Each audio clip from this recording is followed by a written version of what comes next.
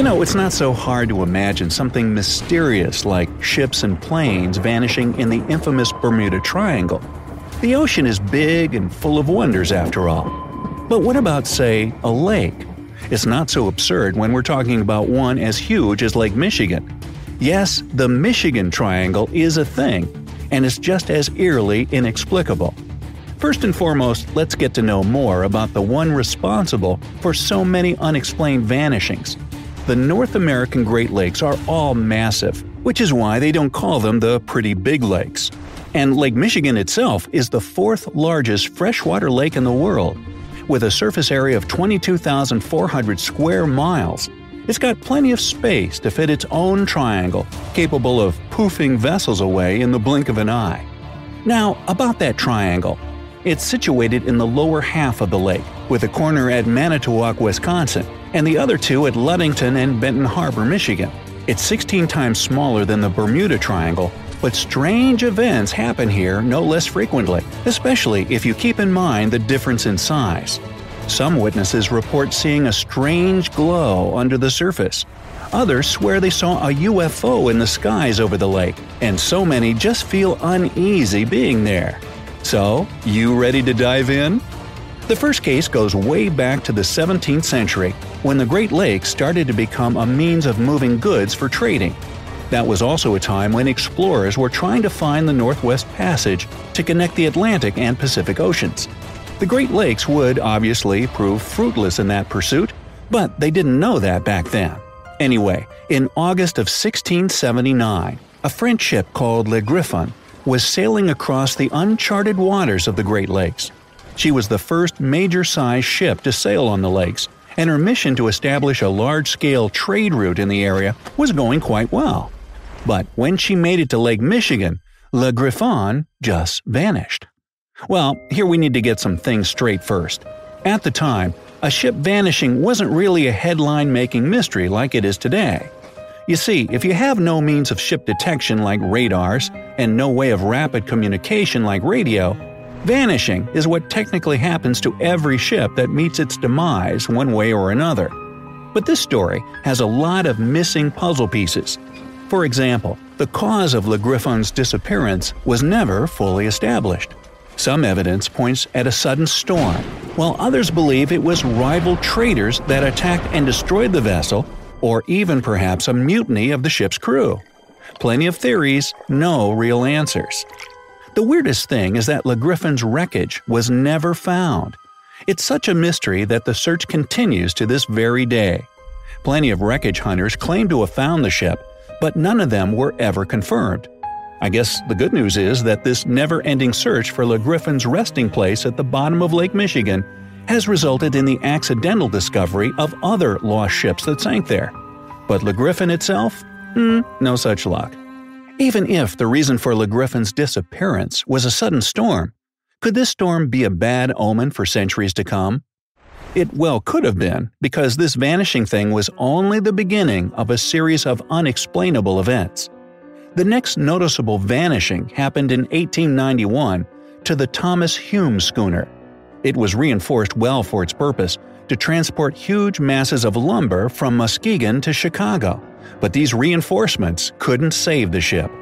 While sailing alongside its sister ship, the Roussillon, which by the way would also be claimed by Lake Michigan 2 decades later in 1912, the two saw a storm on the horizon. The Roussillon decided to head back to Chicago, while the Thomas Hume would try and weather the storm. The schooner never did make it back to its home port. The search for the ship was initiated almost immediately, but with no results for almost 120 years. That is, until a wrecked ship, believed but never confirmed to be the Thomas Hume, was surveyed in 2010. Whether or not the schooner's underwater grave had indeed been found, one thing's for certain: this wasn't the first, and it wouldn't be the last victim taken by the Michigan Triangle. There would also be the Rosabelle, also a lumber schooner. She set off on her final voyage from High Island to Benton Harbor in 1921. She never made it to her destination either. She was found later drifting aimlessly on the waters of Lake Michigan after being capsized by some great force. It looked like Rosabelle suffered severe damage to her hull, as if something had crashed into her along the way. But the thing is, there were no other ships anywhere near the course Rosabelle was on. To add to the mystery, the ship's crew was nowhere to be found and never heard from again. Well, are the hairs standing up on the back of your neck at this point? Just wait, because there are even weirder events surrounding this mysterious lake. On April 28, 1937, Captain George R. Donner was commanding his freighter called McFarland through the ice of the Great Lakes. It was a harsh trip, and a sleepless night filled with tension had taken its toll on the tired captain. After making it through the ice and into the safer waters of Lake Michigan, had he only known, Donner decided to take a break before docking in Port Washington. He instructed his crew not to disturb him until they arrive, went into his cabin, and locked it from the inside. The crew tried to call for him when they arrived at the port, but he wasn't answering. Finally, panic-stricken that their captain was in need of help, they broke into his cabin, but the man wasn't there.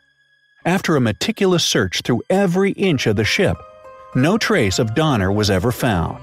To this day, the mystery of Captain Donner's vanishing has no reliable answer to it whatsoever.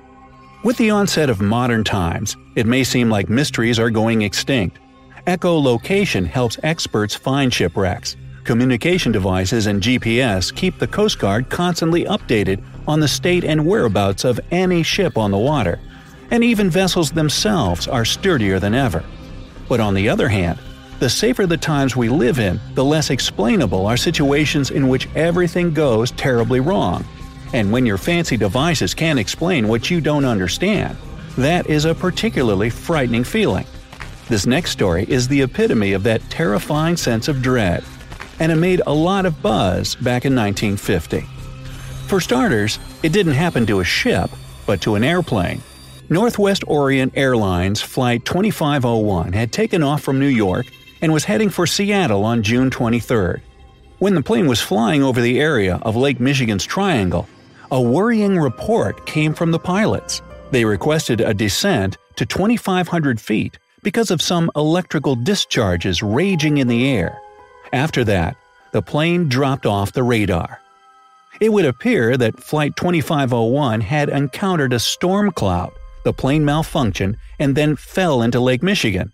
But even with all efforts to try and find the wreckage, there was no success. Sonars gave nothing, and divers searching the whole bottom of the lake through and through were able to find only some pieces of light debris. The main body of the DC-4 airplane was never found, and without it, the cause of the crash remained a mystery too. Reportedly, 2 police officers saw a strange red light hovering above the lake on exactly the same day the plane disappeared.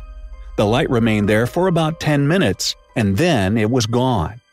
It's possible that what they saw could have been a red sprite, a rare kind of lightning that's produced by a positive electric discharge instead of a negative one, as is usual for lightning.